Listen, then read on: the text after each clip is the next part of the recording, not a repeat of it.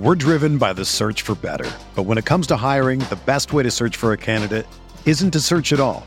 Don't search, match with Indeed. Indeed is your matching and hiring platform with over 350 million global monthly visitors, according to Indeed data, and a matching engine that helps you find quality candidates fast. Ditch the busy work. Use Indeed for scheduling, screening, and messaging so you can connect with candidates faster. Leveraging over 140 million qualifications and preferences every day, Indeed's matching engine is constantly learning from your preferences, so the more you use Indeed, the better it gets.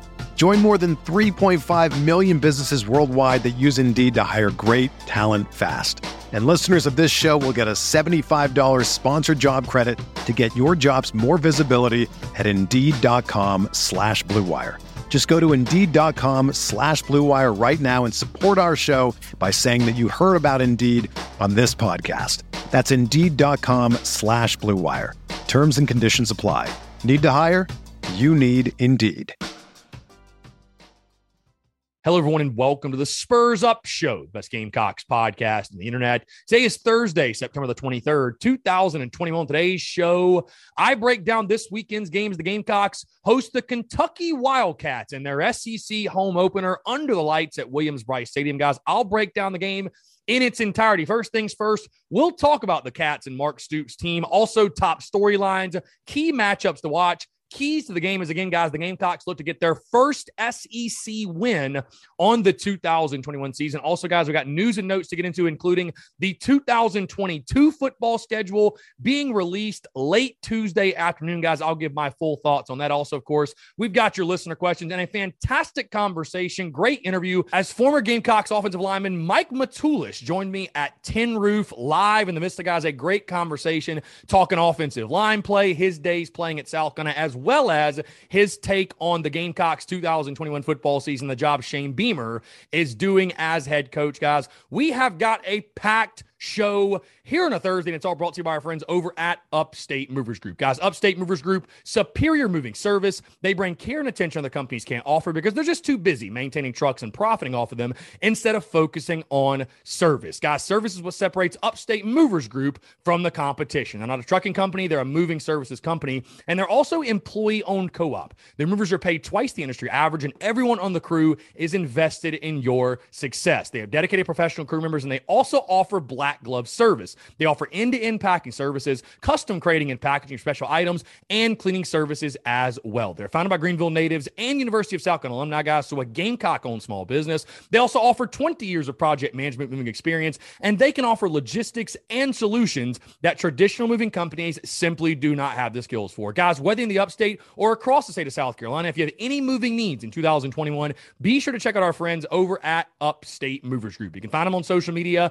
at Upstate Movers Group, or of course, if you have any other questions, go to their website, upstatemoversgroup.com. That's upstatemoversgroup.com. Be sure to check them out and tell them Chris from the Spurs Up Show sent you. Let's get it.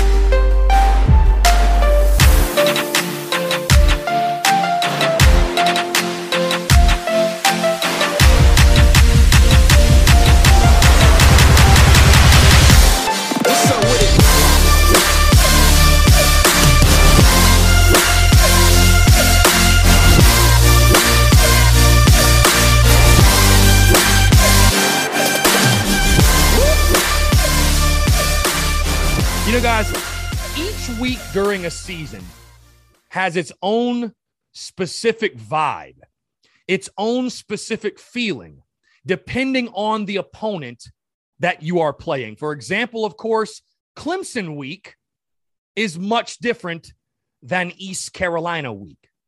Georgia week is much different than Missouri week. And this week, leading into this Saturday's game against the Kentucky Wildcats, has sort of that special feeling to it, if you will. That feeling of knowing that your team, who's going to be at your home stadium in front of a raucous crowd and an electric atmosphere, knowing that your team has the type of opportunity that they have Saturday night under the lights at Williams-Brice Stadium, safe to say, folks, yours truly is fired up on a Thursday. Ladies and gents, boys and girls, happy Thursday. Hope you're all doing well. I'm Chris Phillips, host of the Spurs Up Show. As always, guys, appreciate you all tuning in. Thank you all so much for tuning in. I hope this show finds you well, no matter where you are, what you're doing, whether you're on the commute, you're in the office, you're on the job, you've got the day off, maybe you're in class, whatever it might be. Ladies and gents, again, like I said, I'm pumped. I'm excited. Again, this week just feels different. It feels different than any week we've had thus far throughout this 2021 football season. In regards to, South Carolina has played lesser competition. Call it for what it is. They've played lesser competition. The Gamecocks have played an elite contender. Now we get to see South Carolina go up against someone that is sort of on their level in regards to the talent level and how good the football team is. I think we're going to learn a lot about this Gamecocks football team Saturday night at Williams-Brice Stadium. Guys, we're going to get to that. I feel like I'm getting ahead of myself here. I'm so excited on a Thursday, but again, appreciate you all tuning in, guys. Really quick note before we get going, because again, we're breaking down today on today's show. We're breaking down the game against the Kentucky Wildcats on Saturday night. Guys, a real quick reminder before we get going. Again, TSUS tailgate Saturday at Seawells, down the road from Jay's Corner and across the street from the Rocket in the fairgrounds. You cannot miss it, guys. Seawells will be out there, spots 93 to 96. Yours truly is planning on going to SEC Nation that morning and then walking over straight to the Seawells spots. So again, we will be out there probably around noon, 12:30 at the latest, and we'll be out there all day long, partying, pre-gaming, getting ready for what should be one hell of a night at Williams-Brice Stadium. So again, guys, would love to see you all out there. Like I said, guys, the Spurs Up Show and the Big Cock Club flags will be flying at the TSUS tailgate at Seawells. And again, we're going to be there every single home game, the exact same spots, Seawells spots 93 to 96. So again, guys, if you've never been, we get rowdy, we party, we have a good time. A lot of brewskis are deleted, a lot of cold beverages. RIP, bad day to be a cold beverage in Columbia, South Carolina. So again, if you've never been, come on out to the TSUS tailgate. Would love to party with a bunch of rowdy Gamecocks. Again, we count down the seconds until kickoff on Saturday night. On that note, folks, let's talk about it. Gamecocks and Cats, 7 o'clock kick on ESPN2 at Williams-Brice Stadium, guys. Kentucky, of course, as we talked yesterday, a 5-point favorite in this one. The over-under set at 48. That line has not moved really all week, as you guys know. The series history in this one. The Gamecocks lead the series history 18-13-1. But, of course, as we all unfortunately know, Kentucky has won 6 of 7 games in this series. But South Carolina, of course, like I said, still with the overall lead at 18-13-1. The last meeting last year, you guys remember the final game, Will Muschamp had been fired. There was a lot of rumors and a lot of smoke that Shane Beamer was going to be your next head football coach. While all that was going on, though, the Gamecocks went to Lexington, Kentucky, and got beat by Kentucky 41-18. If you also remember, by the way, just context on that game, South Carolina traveled, I think, with like 45 players. So not a lot you can really take away from that game. I don't think anything that happened in that game really has any indication or applies at all to what's going to happen on Saturday. But either way, just an interesting side note, Kentucky did win last year 41-18 in Lexington in the final game of the 2020 season. Real quick breakdown of Kentucky, guys. Their head coach, Mark Stoops, in his 9th season. And guys, give Mark Stoops credit. You have to give Mark Stoops credit for what he's built there, turning that Kentucky program around. I mean, they're a program now, guys. They're expecting to win at minimum 6 games, 7 to 8 per season. I mean, he's done an incredible job. Kentucky, and I think they still fight this. Kentucky sort of has that Vandy stigma, if you will. I know, at least I look at it as like, man, we should never lose to Kentucky, man. They're a basketball school, right? They're not good at football, but Stoops has slowly but surely changed the narrative around Kentucky. He's made those fans believe they can be a contender. They can fight in the SEC East, and certainly it's paid off on the field for him. They've started this season 3-0, 1-0 in SEC play. They did beat the Missouri Tigers in week 2 at their place. I believe the final score was 35-28 in a really, really good ball game. I actually watched that one. Kentucky, a good football team, but they're 3-0 overall, 1-0 in conference play, won by 25 points, I believe, in week 1 over Lob Monroe, and then actually struggled last weekend, as many of you recall, against Chattanooga, a game that it looked like they might lose there for a second, but Kentucky eventually woke up late in that second half and pulled away and got the W. So again, 3-0 overall, 1-0 in SEC play. The Cats are averaging 36 points per game thus far through 3 games and giving up just 20 points per game. So again, Kentucky offensively been very, very successful early on in this 2021 football season. Guys, also a side note, they ranked 6th in the conference in offense. So do with that information what you will. All right, let's talk top storylines, guys. And there are so many storylines around this football game. But the first one I want to just go ahead and jump into this. I want to dive into this is this.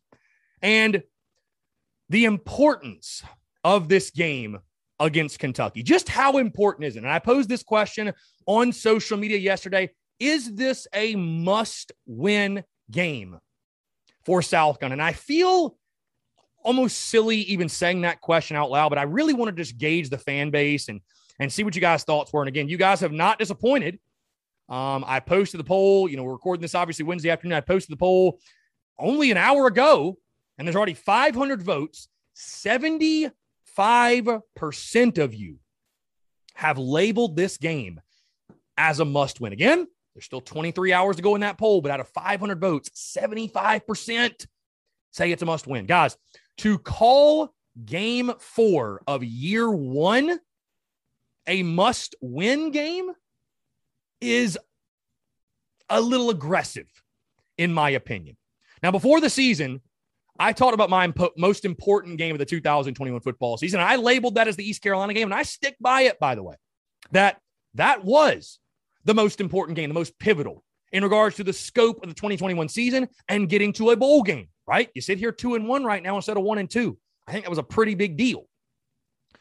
Now, that is not to say this Kentucky game is not very, very important. And you have a grand opportunity Saturday night at Williams-Brice Stadium if you're Shane Beamer and this Gamecocks football team. Like I said in the early show, you've played lesser competition. You've played one of the elites. Now you get to see how you stack up against a team that I feel like you're on much, much more equal footing than. And what's interesting, guys, about this Kentucky game is there's many reasons why it's important, right? Of course, the obvious one is, hey, you have the opportunity to start 3-1. I mean, heck, the over-under in Vegas was 3.5. And the goal, obviously, in year 1 of Shane Beamer was to get to a bowl game. And it is to get to a bowl game. You win this ball game, guys, with Troy to follow, Tennessee, Vanderbilt, all of a sudden, I mean, you might be bowl eligible by the halfway point of the season. That's a very realistic thing. I also think, though, guys, and I'm going to be very brutally honest about this, I think this game is important, and as funny as it might sound, for the sanity of this Gamecocks fan base. For the sanity of this Gamecocks fan base. Because here is what I fear, guys, especially when I look at a poll like that and 75% are calling it a must-win game. Here's what scares me about that and labeling that game in that manner. Whether they are vocal about it or not, I feel like there are a lot of Gamecock fans that are really almost hinging the entire season, in a way, on this game. And whether they are vocal about it or not, I think there is a portion of the fan base. How large is it? I don't know. That's up for you to decide. That's up for you to debate. But I think it's a fair number that if this game does not go the way they feel that it should go, and South Carolina does not pull out the victory Saturday against Kentucky, there's going to be a large portion of this fan base that goes, here we go again. Here we go again. And when I talked about this game, when I did my opponent previews early in June, guys, I talked about this game specifically. And I said that, there are a lot of things that Gamecock football fans can live with, right? We're not expecting you to go out there and win 10, 11, 12 games a year. We're not expecting you to go win SEC championships or national championships right now, right? That's not what we're expecting. You can get away with a lot as the head coach of the Gamecocks. Truly, you can. You don't have to be perfect. South Carolina fans can stomach a lot with their football program. But losing to Kentucky is not something many South Carolina fans can get used to or will get used to. So in regards to, you've built all this positive momentum and this positive energy and all these positive vibes. Again, you're 2-1, right where everyone expected you to be. and you're showing positive signs in regards to changing the culture and things changing within your program. Fairly or unfairly, though, beyond the scope of the 2021 season, like I said, there's a portion of the fan base that I think they will feel that way if you do not get the job done. They will say, oh, here we go again. We got another head football coach who can't beat Kentucky. He can't do it. He can't do the simple things like beating the Cats, because there's still a stigma, guys, around Kentucky. I mean, Gamecock fans don't want to give Kentucky any credit for anything. They don't want to give credit to Kentucky for anything in regards to the program that Mark Stoops has built. And, guys, I did this last week in a little bit of a different way, but I find myself doing it yet again this week as well. And that is injecting perspective. Last week, I did not want to kill positivity and optimism, but I wanted to inject perspective in the sense of just the task that was at hand for South Carolina and fans that wanted to get upset and go crazy for South Carolina losing to a Georgia team that I picked to win the national championship. You're foolish. You're foolish, and you set improper expectations. Now, for this game, hey, be optimistic, be excited. You should be. This is a great opportunity for South Carolina, and this is a team you are much, much closer to in regards to the talent gap and the quality of the football teams and the quality of football that will be played on Saturday night. You're much closer to them, right? But the perspective I want to inject and will be injecting all week is this. Your season is not over if you lose to Kentucky. Guys, hey, newsflash, and this has no indication, by the way, of what my prediction will be tomorrow, because that will drop tomorrow. But guys, I picked this as a loss in the preseason. On that same note, though, I picked the Gamecocks to make a bowl game with a loss to Kentucky. So I want to warn fans and just shed some perspective. You got to tip your cap to what Mark Stoops and they have built up in Lexington. This is not your daddy's Kentucky. This is not the trash Kentucky teams we've seen year after year after year. This is a good quality football team you're taking on.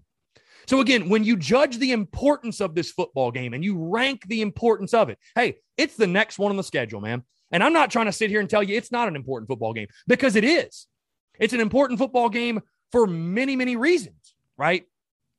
But I just fear for the fans, because I've seen it this week on social media. I feel like there's a large portion who are almost hinging their entire hopes and expectations and dreams of this season on this one game. And again, guys, the reality is this. You are a home underdog to Kentucky. You are. So again, I'm not here to crush your hopes and dreams, to be doom and gloom in any way. You should be fired up. You should be excited. Hey, the Gamecocks are playing in a big football game, a pivotal football game this Saturday night at Williams-Brice Stadium. And hey, it's a coin flip, guys. The Gamecocks have just as good a chance to win as Kentucky does. And you'd like to think you have the upper hand because you are at home. But again, I warn you, when you're talking the importance of this game for the scope of this season, guys, I'll tell you this right now, by the way. I'll tell you this right now. When it comes to the Shane Beamer era, and, everybody wants answers right now. And that's something I've been thinking I've thought, over the months. It's just really interesting. Like, everybody wants to ask me, Chris, do you think Shane Beamer's going to win a national championship here? Do you think he's going to win an SEC title? It's like, guys, can we just get through the first season? Like, how can anyone realistically have the answer to that question?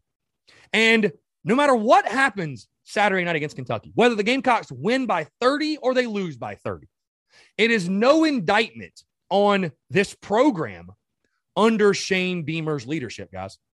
It's not, Saturday night's not going to tell us, what the Shane Beamer era has in store. It's just not. It's not. It's a pivotal game for the 2021 season and getting to a bowl game and, maybe hitting 7 wins, overachieving, showing you're ahead of schedule.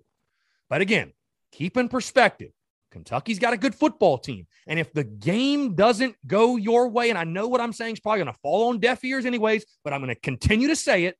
If the game does not go your way, take a deep breath and understand, okay, it's year 1, game 4, Shane Beamer, this is not his roster. These are not his players. He's doing the absolute best he can to change the culture, lay the foundation, and win football games. with a bunch of guys that are not his. And that's no knock on those guys, but just understanding that it's game 4 of year 1 of what Shane Beamer's building in Columbia. So again, very important game. Is it a must-win game? I would not label it as such. East Carolina was a must-win game in regards to getting to a bowl. It's a very important game. It is a measuring stick type of game, which we'll get into more in just a second. It's an important game. I'm not taking anything away from that. It's an important game for many reasons, right? But it's not the most important game of the season. And South Carolina, guys, win or lose, my main point is this. South Carolina, win or lose on Saturday, can achieve all of its goals for the 2021 season. This Gamecocks football team can still make a bowl game. It can still achieve the ultimate goal, which getting to 6-6 or better, that is the ultimate goal for Shane Beamer's first year, bottom line. So again, not killing your optimism, not telling you not to be positive. I'm excited, guys. I'm optimistic. I'm fired up, but perspective's a beautiful thing. Just keep perspective because again, what I'm saying is going to fall on deaf ears. There's going to be some people that if this thing doesn't go the way they think it should, are going to want to burn it to the ground 4 games in. And that is the wrong reaction. That is the wrong take. And I will call you out accordingly. If you act like a slapdick in the comments, I will do it. I don't want to do it, but I'll do it. Just keep that perspective, though. Very important game. Win or lose, though. Got a lot of football to play after this one. A lot of football to play. All right, let's move on to the field, actually, guys. Another big storyline for me, of course, you got to start with the offensive line. And really, not just the line, but the line of scrimmage as a whole. Because Kentucky, guys, here's the facts. They've beat you 6 of the last 7 years. And when you look at what has gone wrong in this terrible streak or what have you, the last 7 matchups, what's gone wrong in the 6 of those 7 you lost, right, against Kentucky? Guys, they have physically whipped you at the line of scrimmage in every single game that you have fallen. The one game, 2019, that you won in the last 7 meetings, you actually imposed your will on them. But every time you lost the Cats, guys, they have physically whipped you at the point of attack. Guys, football can change a lot, right? Offenses change, spread offenses, this, that, whatever, the rules change. But one thing remains constant. If you can whip the man in front of you, we talked about this going into week 1. If you can whip the man in front of you, you can push him around and you can have your way with him, you're most likely going to win. Bottom line. It all comes down to the big uglies. It all comes down to the guys in the trenches. What do you get out of your offensive line this weekend, guys? Because we gave them the benefit of the doubt after week 1, right? Rusty, it's week 1, whatever, you can't tell anything. Then week 2 rolled around and you averaged 2.8 yards per carry against East Carolina. And we said, well, the Gamecocks, we typically play down to our competition and, they were stacking the box, whatever, We gave them the benefit of the doubt again. Then you went to Athens and got whipped. I mean, there's just you got embarrassed on the line. You got embarrassed. Flat out embarrassed. There's no other way to put it. So I think it's safe to say now the offensive line is a question mark and a major concern coming in this football game. Now, with Luke Doty under center, which again, we're going to touch on more in just a sec, but with Luke Doty under center, does that change anything? Does that help the offensive line in any way? My biggest concern, though, guys, is this. The strength of this football team was supposed to be running the football. And the last 2 weeks in a row, you've averaged 2.8 yards per carry. Give all the credit in the world to the Georgia defense and the hundreds of 5 stars, as Shane Beamer said about their defense. But flat out, you have looked like pure dog shit up front. There's just no other way to put it. There's no reason to sugarcoat it, guys. You've looked terrible. You've looked horrendous at the point of attack. Your defensive line on the flip side has done everything they could, but hey, they gave up 5.9 yards per carry last week, guys. And guess what? Kentucky can run the football. They got some great backs themselves in Chris Rodriguez, Cavassier Smoke. These guys can run the football. We've seen it. Hey, the name Benny Snell still haunts me. We've seen Kentucky push Carolina around and run the football at will. Guys, you will not win this football game if you get pushed around and bullied up front. That might sound obvious to many of you. You're saying, oh, Chris, well, that's a no-brainer. But in this game especially, that just stands out to me as something you have to get fixed. How big of a jump can the O-line make? What will have changed? I mean, guys, what can you change? It's the same guys from last year. I guess that's the one thing that does make you feel optimistic that, hey, it's going to get better because, I mean, it's not like these guys up front have never played good football. They did it all year last year blocking for Kevin Harris. But is it schematics? Is it the system? Is it coaching? I mean, what is going on? Is it the guys took the whole offseason off and, we're eating Twinkies all summer? I mean, what's going on with the offensive line? Inexcusable stuff, guys. I mean, again, we've had John Strickland on. We got this great conversation with Mike Matulis. I've talked to offensive linemen, and I'm always very complimentary of them because it's like, hey, people think it's so easy. There are many, many intricacies and things that go into playing offensive line. I get that. I give all the credit in the world. But with that being said, how can you just let a guy who's lined up right across from you, how can you just let him run right past you? How can that happen? Those type of mistakes cannot happen. Hey, if they've got a Jadeveon Clowney, if Josh Pascal, for example, if he gets around you, so be it, man. Tip your cap. He's a great player. If he beats you on that rep, so be it. I can live with that. What I can't live with is the bust we saw last weekend. So has South kind of shored that up in the last week? What does the offensive line give you? Because, guys, like I told you, I don't think the Gamecocks win. I don't think they go bowling if they cannot run the football this year. That's supposed to be the strength of your football team. And South Carolina is not going to get into a scenario and a situation with any team. It don't matter if it's just Georgia. It could be Kentucky, Mizzou, anybody. They're not going to win a football game where they get in a battle of, hey, we're going to have to throw it 30 or 40 times to win. They're just not. You're not built to do that. As we saw against East Carolina, you're not built for third and longs, guys. If you can't run the football in the early downs and you're having to throw every 3rd and 7, 8, 9, 10, it's going to be a long night for you offensively. Hey, you see how that's worked out so far? The Gamecocks ranked 13th in the SEC in offense. So we know what the D-line has to do. We understand that. That's a week-to-week thing. They got to come out, show out, ball out. We all know and we expect them to do that. Hey, you got to be really, really good against the run and rushing the passer because Kentucky's pretty balanced. They can do both. But, man, that offensive line, you have got to win at the point of attack. You have to. Because if you can't, you ain't going to win this football game. Bottom line. My next top storyline, guys, and I mentioned him just a second ago, but the return of Luke Doty as QB1. How does he change this offense for South Carolina? I think that's certainly for me, guys. That's one of my lead sources of optimism going into this football game this weekend is that you finally have your guy back under center, practicing all week for you with the ones, practicing all week as the starter. And as I've said many, many times, and I will continue to say it, folks, the best version of this offense and the best version of this football team is with number 4 taking the snaps. Again, is Luke Doty a perfect player? By all means, no, he's not. He's got a lot of growing to do, maturing, and hey, he's a true freshman. He should. He's not a perfect player, but anyone who would argue he's not this team's best option should be thrown in the loony bin, folks. I mean, I'm sorry. There's no other way I can say it. I'm really excited to see, again, an offensive line that struggled. How does his athleticism change the game for the Gamecocks offensively? How much different does the play calling look, by the way? Because I don't think you really got to see that last weekend because that Georgia defense, guys, they're so good.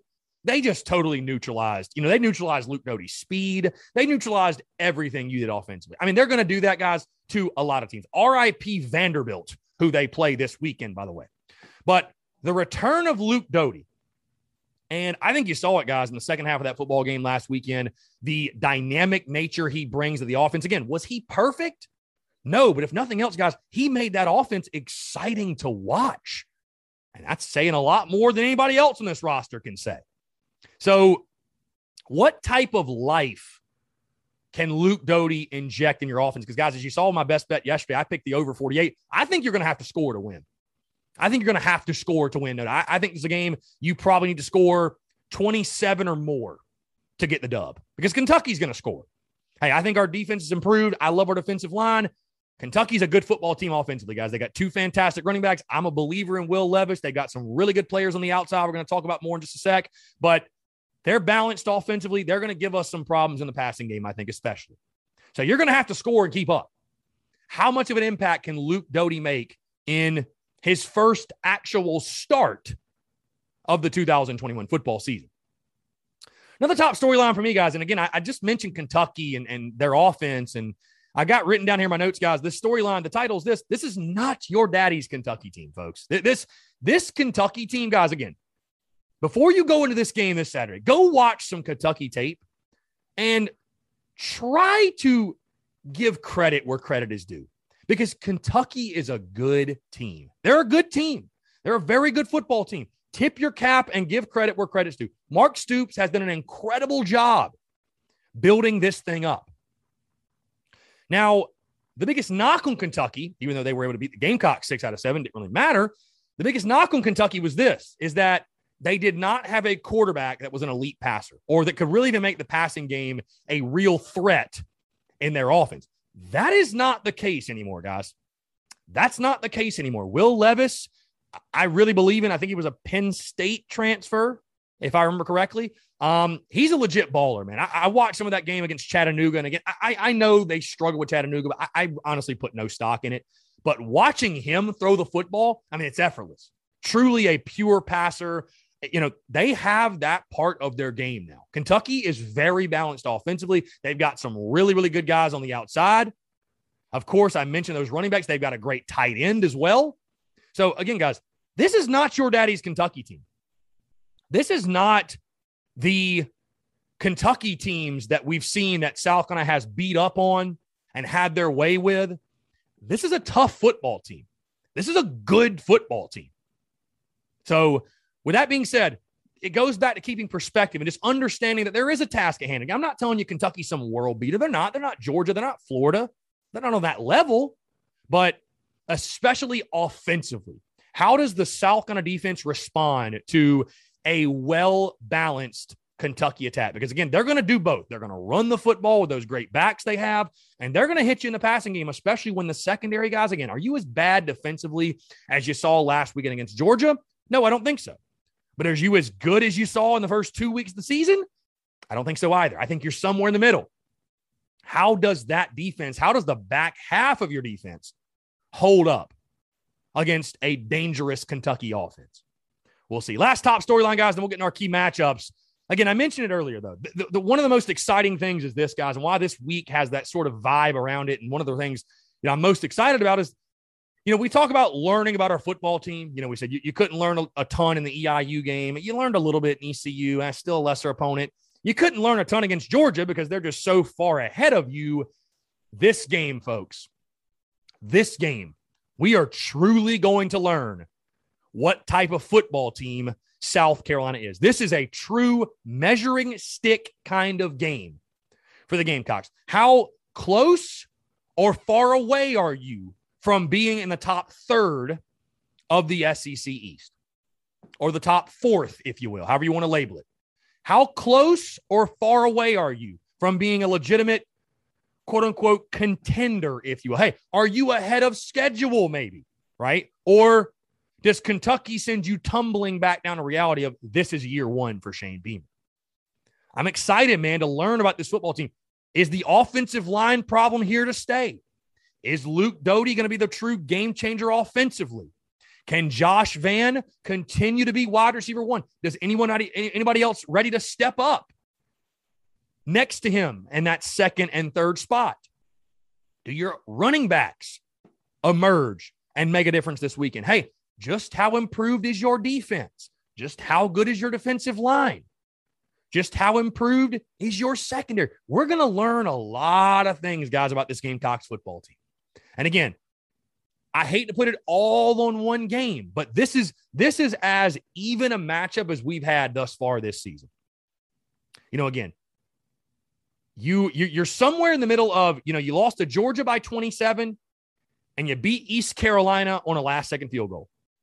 I think you're somewhere in the middle of those two results in regards to what type of football team you have this year. And on Saturday, we're going to find out which one you're closer to. We're going to find out which result you are closer to, right?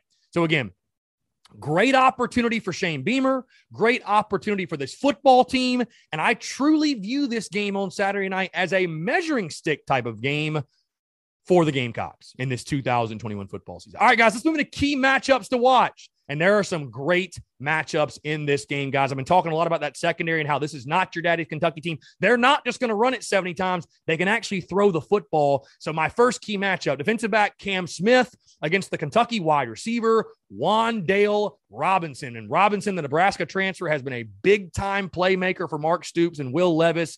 So far in the season, 18 catches, 337 yards, 2 touchdowns. And guys, get this, he's averaging 18.72 yards per carry. Guys, I thought the Gamecocks got a big boost earlier this week when Shane Beamer confirmed that Cam Smith had been practicing. He's 110%. He's going to be ready to go. This is a huge matchup, though, guys, because Wan'Dale Robinson has shown, and I've been able to watch some of their film, watch some of their games. This is a big-time playmaker. I mean, this dude can make you pay deep. And again, we saw it against Georgia. We saw some of the busts and the coverage busts and guys getting behind our safeties and our DBs. That cannot happen in this football game.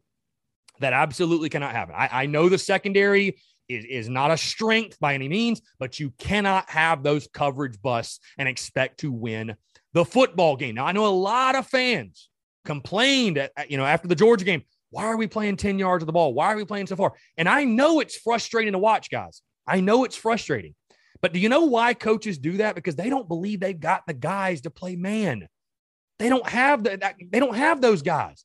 And so you're trying to avoid getting beat over the top and giving up these huge plays because those are the momentum shifters. Those are the backbreakers when they're throwing 40 and 50-yard touchdowns. But again, a great matchup. Cam Smith, obviously, your top defensive back. Hopefully he can keep his composure this weekend, but certainly I think your best defensive back. And then Wan'Dale Robinson, I would say, probably the number one playmaking threat on this Kentucky offense. You're going to have to account for him all night long. So again, guys, Cam Smith against Wan'Dale Robinson, going to be a very, very fun one to watch. Guys, my second key matchup, and you move to the line of scrimmage because, guys, again, if South Carolina cannot win, I could have just put the Gamecocks offensive line against Kentucky's defensive line. I mean, really, truly.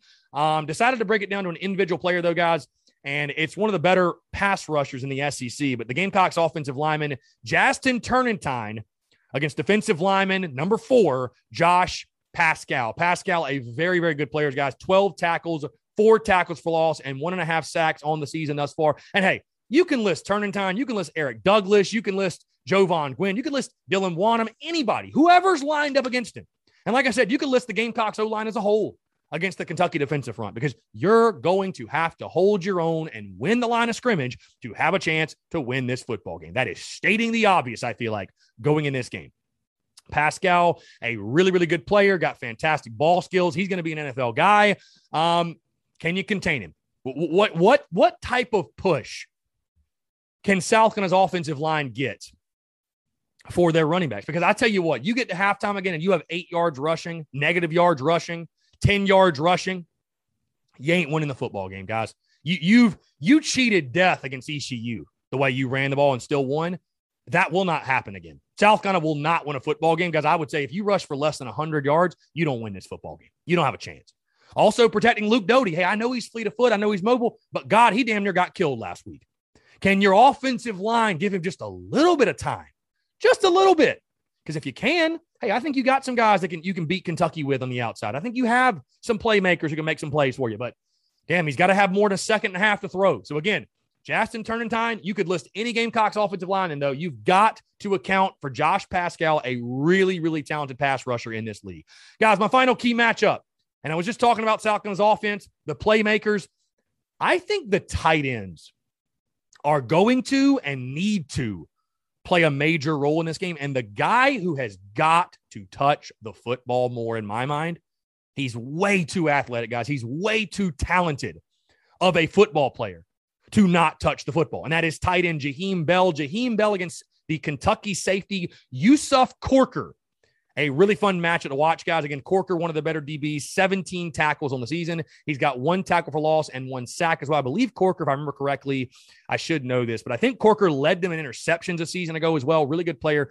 But Jaheim Bell, being that mismatch nightmare, being that guy you can put all over the field, you can put him in the slot, you can put him at tight end, you can put him at H-back, you can put him at running back, wherever you want to put him. I think Jaheim Bell's a guy you need to get involved in the offensive game plan. I love what I've seen from Josh Vann. We know the running backs are capable.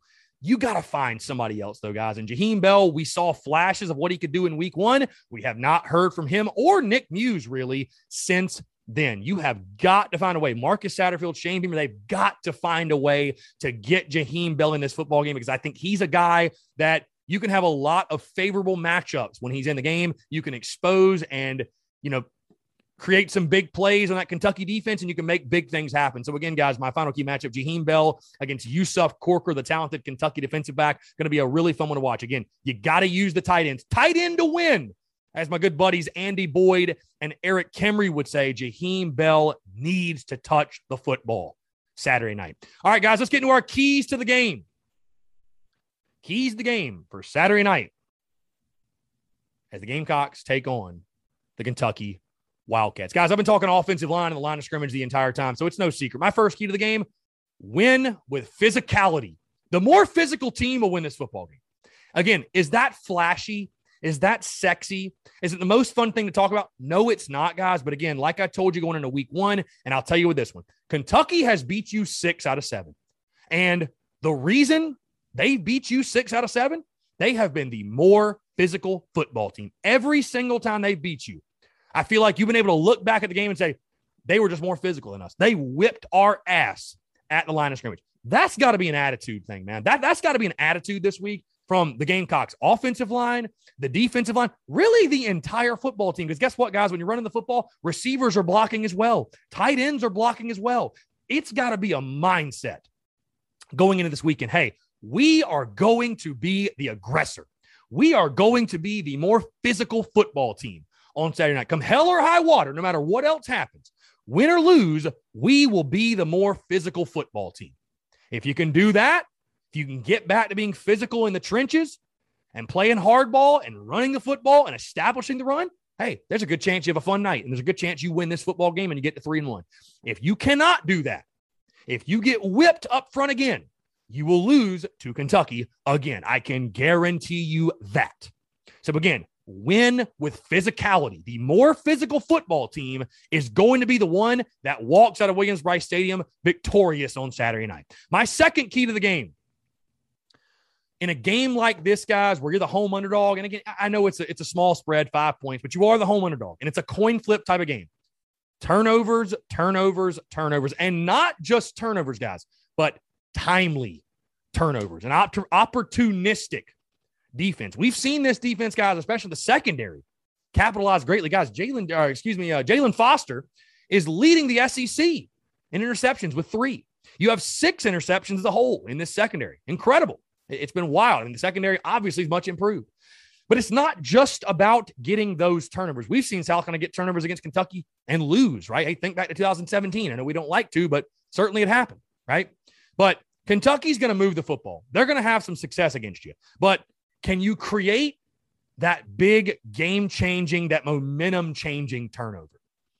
Down in the red zone, in a late portion of the game, just before the half, just in those pivotal moments.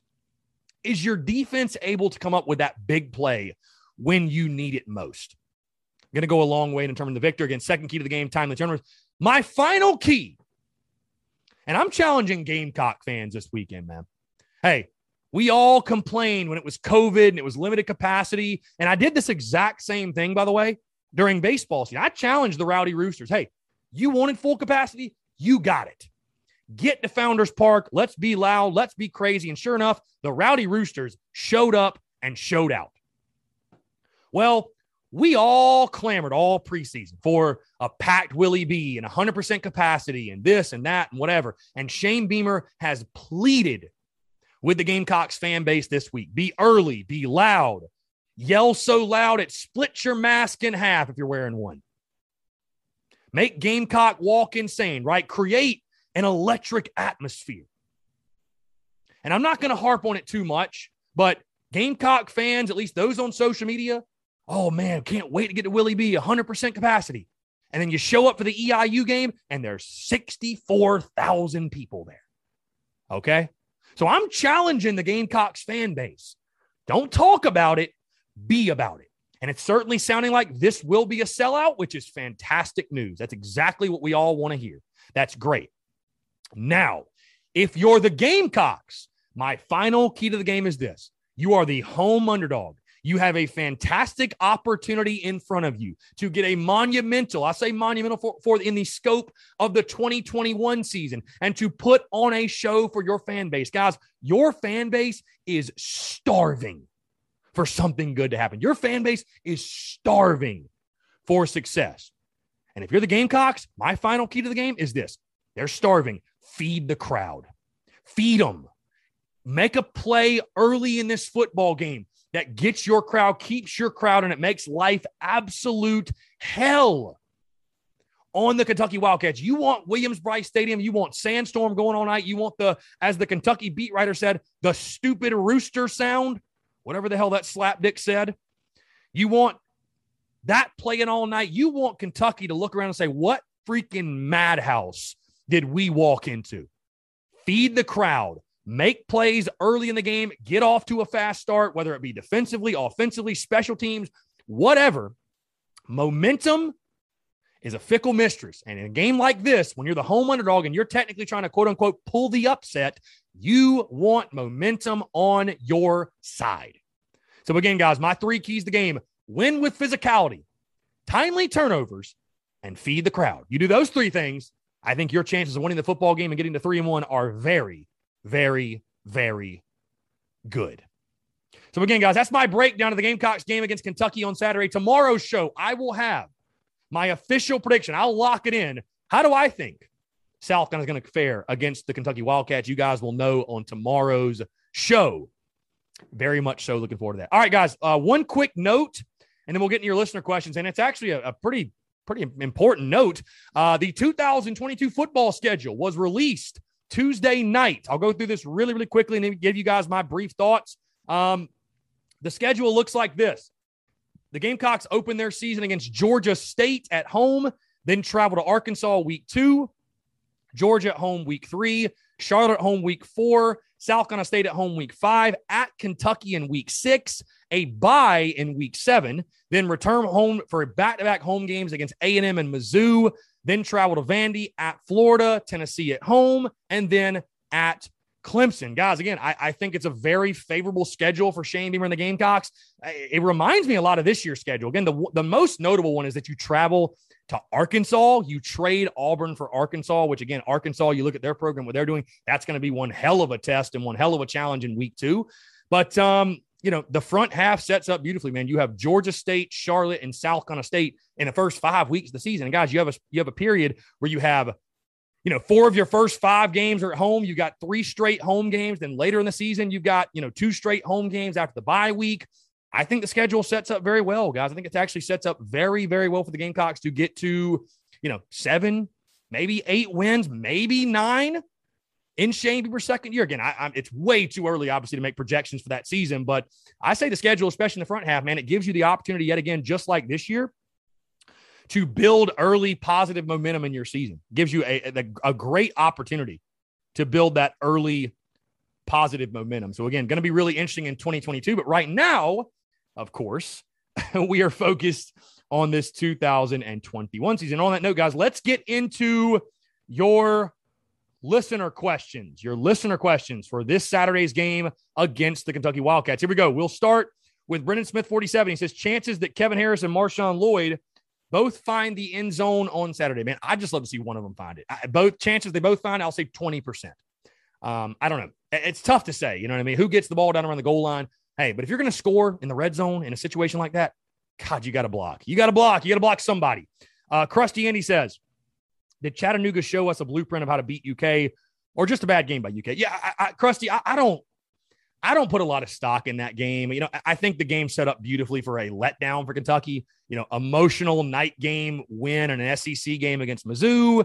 You're back home for a noon kickoff against an FCS school. I mean, guys, we've seen Carolina do the same thing Kentucky did last weekend. So what type of stock can you really invest in that performance? I don't think any, to be honest with you.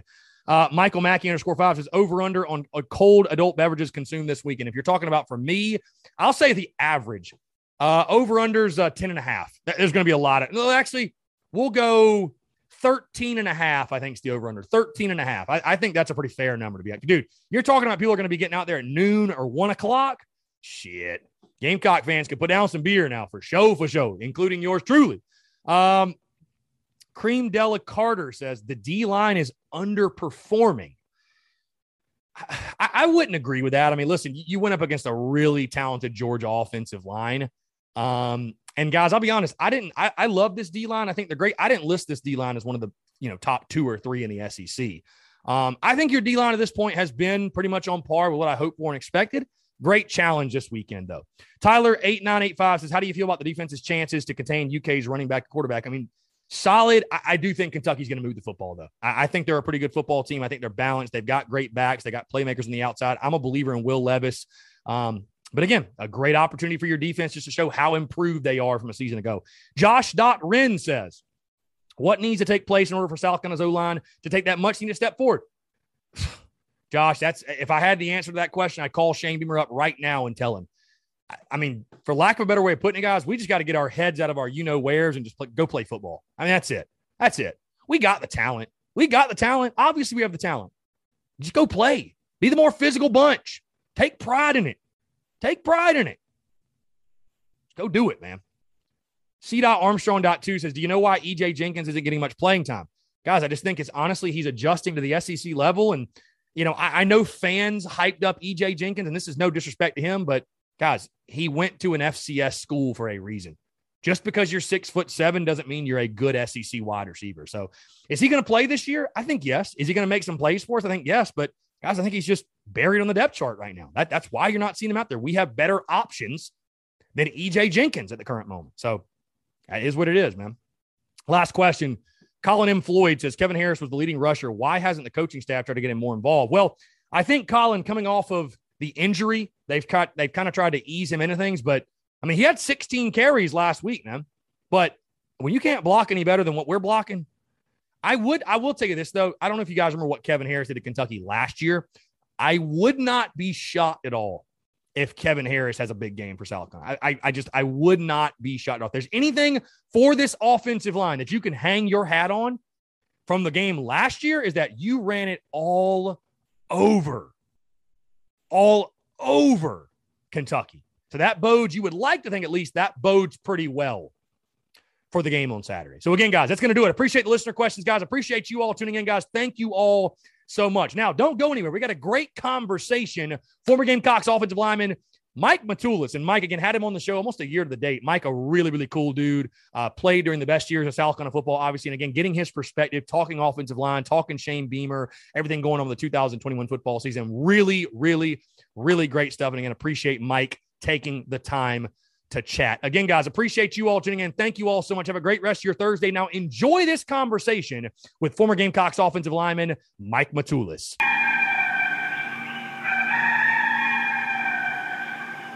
Mikey Matulis. He doesn't have quite the dreads anymore, so you might not recognize him. No, I'm just kidding. But joining me here on stage, Mike, it's kind of ironic, by the way. I get like the notifications when for like the past shows and stuff, whatever, like a year ago to the date. It was basically a year ago to the date that we had you on the podcast. So I was like, perfect timing. Here, put that boy in your face right there. But no, it's like about a year ago to the date, man. It's awesome to have you on. I think it's perfect because we had if I can get situated here. We had John Strickland on last week talking offensive line. So now we got 2 straight weeks of former offensive linemen. And I feel like it's perfect timing, again, especially with how this season's going and what's going on with the O-line. But first thing, Mike, appreciate you taking the time. My man, it's always a pleasure to chat with you. How you been, by the way? You still throwing punches? You still throwing haymakers or what?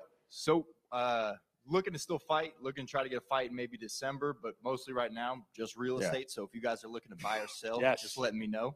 Yes, absolutely. Yes. Hit up Mike. Yes. Especially on IG, right? It's like I think your numbers in the description and everything too. Yes. So yes.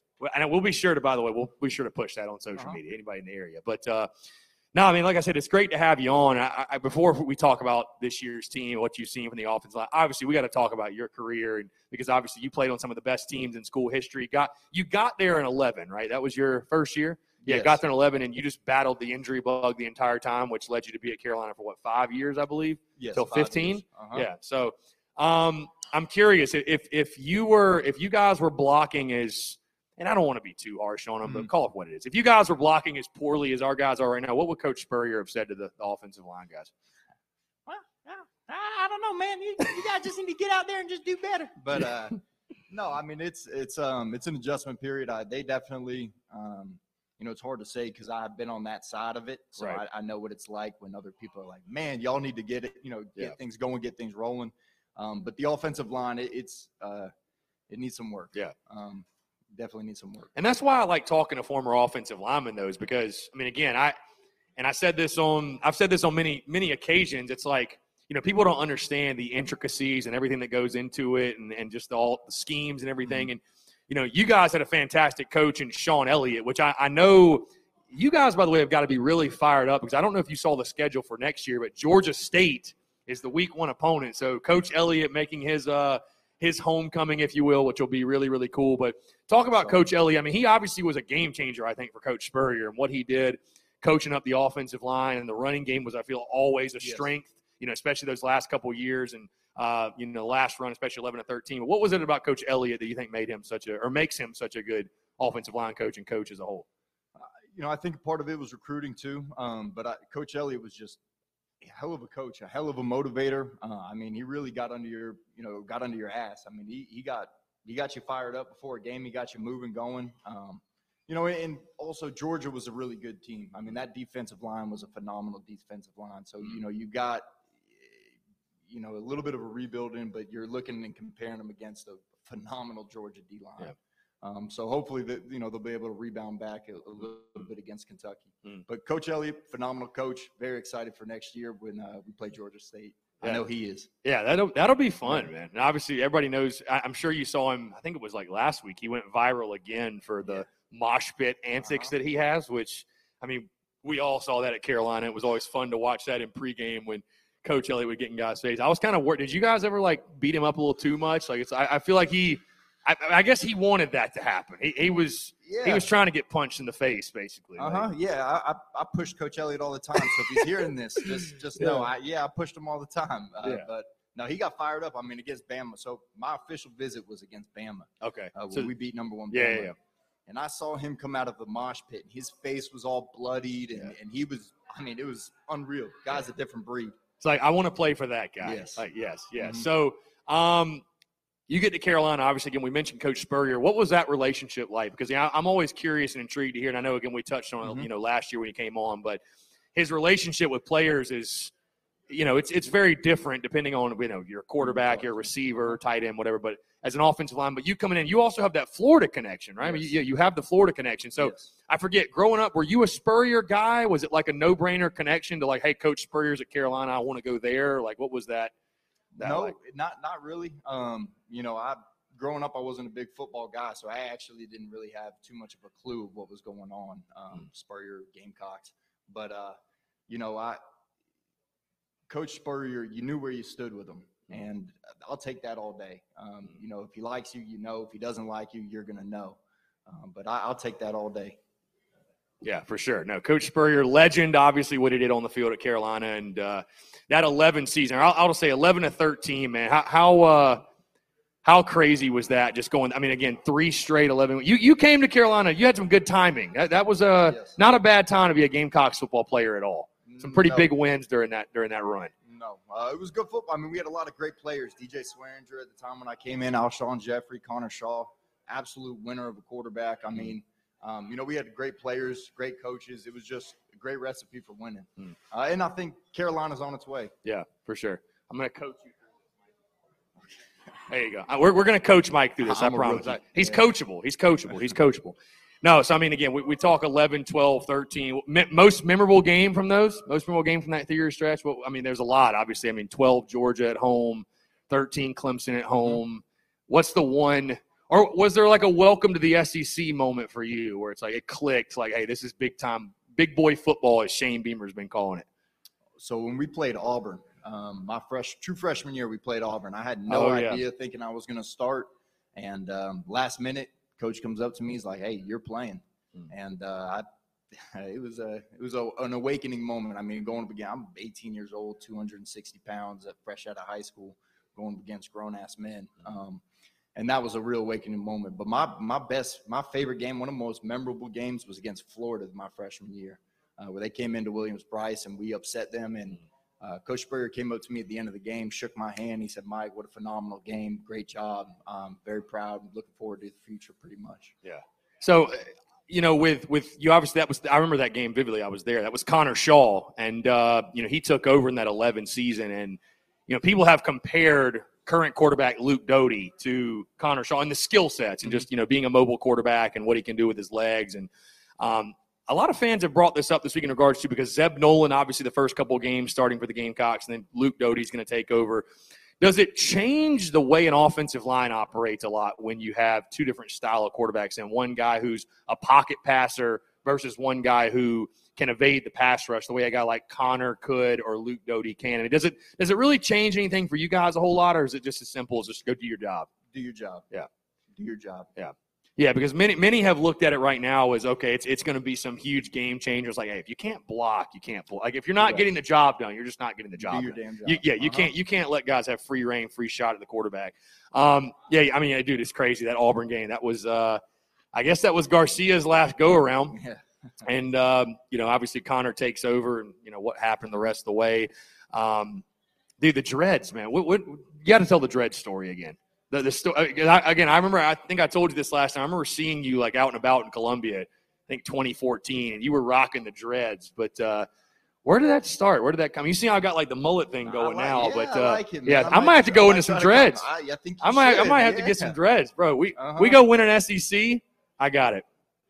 Got you. No 50-cent wings today, by the way, guys. Just throw that out there. No 50-cent wings today. Wing shortage in Columbia. Blame Will Muschamp. Yeah. Blame Will Muschamp. No, I'm kidding. But, dude, I might have to get the Dreads. Where did the idea, the inspiration for the Dreads come from? So, you spoke on it a little bit earlier. I had a lot of injuries. The Dreads came as a thing for me to keep going with football. I had a point in time where I almost quit. Yeah. It was hard for me to gain weight. Lost a lot of weight after a couple surgeries. And one of the things was this was my locks, my promise to keep playing football. The day that I was done, I cut them. So the day that I said, hey, I'm done playing football, I shaved them off. But I miss them, and I want to get them back. And so if you get some dreads, I'll grow them back, and I'll. I'm about to say, being a real estate agent with dreads, that would, why not? I love it. Hey, that's called personal branding, separating yourself from the pack for sure. Dude, it's just thinking back in those years you played, 12, 13. I mean, it's crazy you guys didn't get an SEC championship. It really is. It really is. And that 10 team obviously set the standard with winning the SEC East. And 11, 12, and 13, which one do you think was the best team out of those three? You had to pick one. 11. 11? Really? Yeah, we had some absolute rock stars on the team. Yeah. DJ Swearinger, Connor Shaw, my favorite players to watch play football. Yeah. Seriously, as a player, watching them, I was like, man, these guys play hard football, hard-nosed football. I was going to say, what do you think made Connor so good? Because he wasn't like a crazy, highly recruited player, but just like you said, he's just a winner. Like one word to describe him, he's a winner. Yeah. He's a hard-nosed football player. He played through injury. He got it done. A lot of times you see people, and not naming any, anybody specifically, but you see people get hurt and, they're out or they baby stuff or whatever. But Connor, if he could play, he was playing. Right. And he would find a way to get it done. But one word, winner. Yeah. Some guys play football for the Instagram pictures. Some play for just the jersey. Mm-hmm. Some guys play because they love the game. That was Connor Shaw, just pure love of the game. And DJ Swearinger as well. DJ, absolute freak, obviously. Spurrier's retirement, because, again, you were on the football team. How surprising was that moment for you guys when Spurrier hung it up? Very. Yeah. Nobody saw it coming.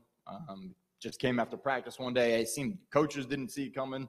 I don't even know if his wife saw it coming. She was crying, surprised. But he did what he thought was best for him, and I believe that he did what he thought was best for the team. And so I full respect for him, and just unfortunate the way things unfolded. Yeah, for sure. Now, I don't want to forget to mention also, you won, 4 bowl games? 4 bowl games while you were counting? 4 bowl games. That's insane. Winning 4 bowl games. Favorite bowl game victory from your time there? Is there one that stands out from all of them? Capital One Bowl, my freshman year. So the game that I played started in my first year there. Yeah, that Nebraska. Yeah, what was the story? I don't know if it was you told me or somebody else that Spurrier in pregame, you guys are on the bus and they're looking over at the Nebraska bus that has all like the conference titles and accolades, and it's like who cares? Like, we're Yep. going to go out and beat them anyways. So Mhm. the first 11-win season in school history also, man. That's got to be pretty cool to look back on and be like, I was a part of. I mean, that's real history. Yes. Like, and obviously you got the 11-win ring, I'm sure, and everything else. And no, and then it leads to, you know, Spurrier's resignation and retirement and everything else. But no, I mean, great times, great memories. Again, when you look at, we'll say, this football team, I know you got there just after Shane Beamer, after he had left, gone to Virginia Tech, and was with his father there, Frank Beamer. But what do you? I mean, did he recruit you? Did he assist in recruiting you or no? Yeah, he was part of my recruiting class, but I didn't have much interaction with him. Gotcha. Well, I mean, obviously, I know that you're obviously very involved. I think you were there the day that he was at the indoor and like met up with a bunch of the Letterman and alumni. How excited were you to see him get the job? I know you guys had a ton of input, and there was a huge Zoom meeting with all the former players and getting input on who should get the job, this, that. You know, we heard about culture. Who's going to be the guy that brings that back? And I think it became very obvious very quickly that it was a no-brainer that the guy who had seen the best version of South Carolina football and helped build it was the right option. The guy who understood what being a Gamecock meant. And how happy were you, I guess, when Beamer got the job? Very. I mean, you know, when you watch the games right now, you can just see it. He's happy to be here. You know, he loves South Carolina football. He loves the players, and he's absolutely happy to be here. And that's half the battle. I mean, you need somebody that wants to be here, wants the program to get better. And I have full faith in Beamer that he's going to do it. Yeah, for sure. And I think we're all really excited for Beamer ball taking over in Columbia. Again, I always give credit where credit's due. And again, I think to offensive linemen you have to, because like I said, there's a lot of intricacies to it, and it's not as simple as just line up, block the guy in front of you. There's a lot of schematics and everything else. But, you know, coming off a season like last year, Mike, where you paved the way for Kevin Harris, you know, you and I talked just before the season started last year. But the offensive line, you know, when you paved the way for a 1,000-yard rusher, you had a pretty good year, you feel like, blocking up front. I mean, you don't get to 1,000 if you're not a very good line. So that's exactly what your offensive line did, and we felt like coming into this season it was going to be a strength for South Carolina football and something they were going to be able to lean on. You know, Shane, we were talking about in the preseason, both lines of scrimmage being a strength.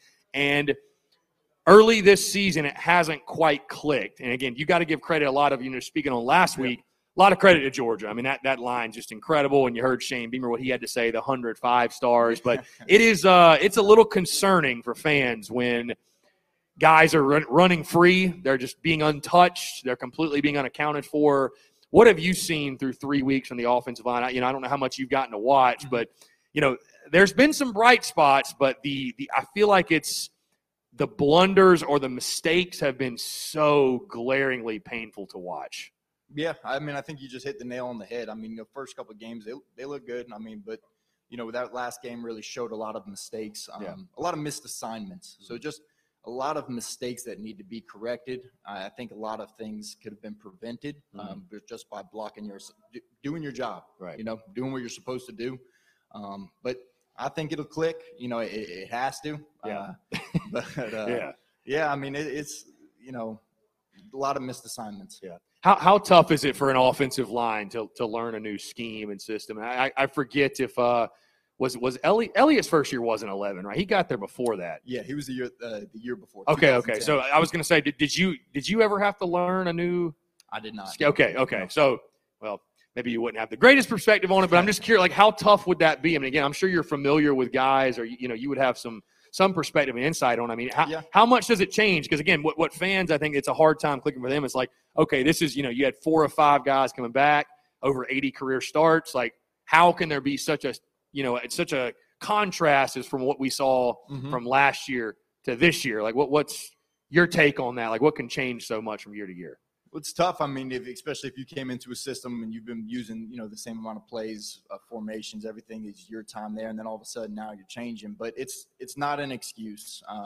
You do your job. I mean, we keep saying the same thing, but it boils down to just that. Do your job. I mean, schemes change all the time, plays change all the time, so you got to be able to pick up on that and adjust and adapt. Yeah. We got a question. I want to read this one off from Travis. It's a great question. It says, with Mike being on the O-line in the past, what types of adjustments do we need to make? You kind of just touched on that, but give us an in-depth take on what needs to happen so we can get the running game going. What's the most important thing in run block? Because, again, it's a different type of scheme. It's also a different mentality, blocking for the run versus blocking for the pass.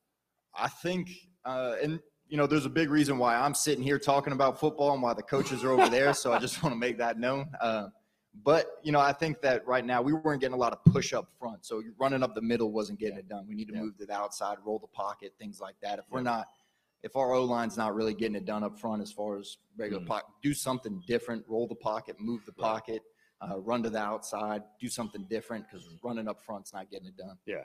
Because I look right now, I feel like it's got to be more mental mistakes than physical mistakes. Because, again, I mean, it's, and that's the thing, I guess, that gives me positivity and optimism with the line that they'll get it figured out. It's like they've done it. Like these guys have played good football. It's not like you're asking guys to do something they're not capable of doing. I mean, it's obviously from last year. So, it's got to click this week. It's got to click. Got to click. Yeah, I say a lot, man. I'm like, if you don't have a quarterback, you don't have a chance. And in today's football, you got to have the guy under center to realistically compete. But if you don't have an offensive line, you don't have a chance. I mean, you really don't. I mean, again, I think back to when you played in those lines, you guys were really, really good up front. I mean, that's why there's, guys that played in the league or still playing in the league, on those fronts. I mean, you got to have those big uglies. And you look at teams like Alabama, Georgia, the elites, they have big-time offensive linemen for sure. James Kendall commented, by the way, Coach Elliott, when he came out of the locker room after the rain delay against Georgia, which obviously you're speaking on the 2014 game, which was legendary because I was there,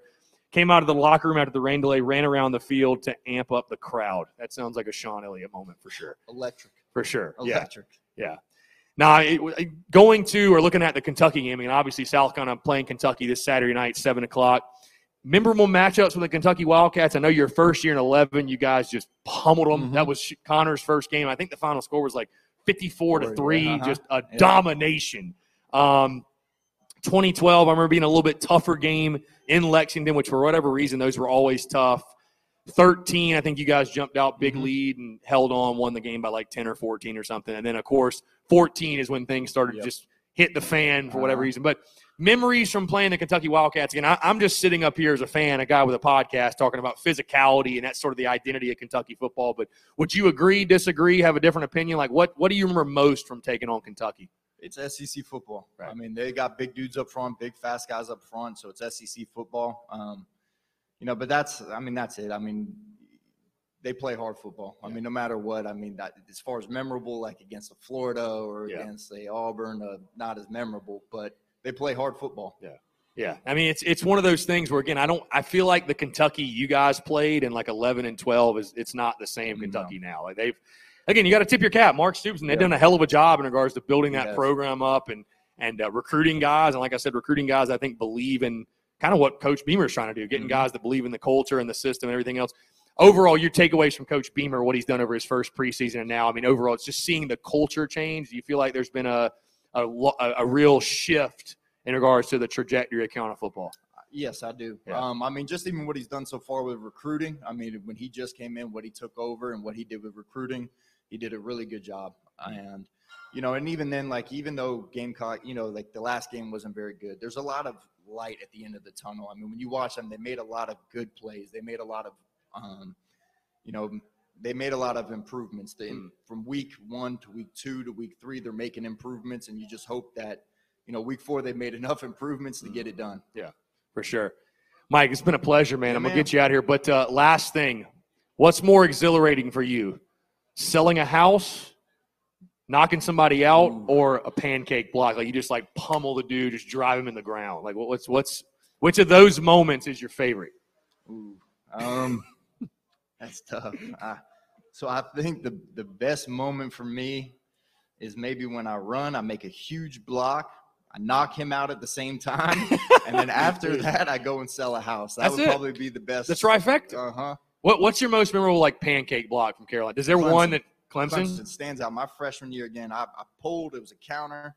I absolutely drove him into the dirt, and that was probably still sticks with me today. Those are the ones that are fun to watch in film study. And that was honestly my first thought watching Georgia. Some of those I was like, God, I mean that's they say the eye in the sky don't lie, and nope. Yikes! That's not gonna be fun to go back and watch on Sunday. That's for sure. No. You feel about what would Coach Spurrier say when you just whiffed on a block? Is he just he just made you feel that small? Yeah. I mean, you you didn't feel like doing anything. You just didn't want to do it. That's my fault. I shouldn't have done that. And you're like, I'm the one that recruited you. Yeah, I'm the one that recruited you. It's my fault. That's my bad. I'm the one that recruited you. I'm the one that put you out there. So, Mike, always a pleasure, my man. Thank you so much. Thank you. Again, Mike Matulis, 2011-15 Gamecocks legend. Give it up for Mike. Mikey Matulis. Thank you. Appreciate you, Mike. Go Cox. Pleasure. Go Cox. Yes, sir.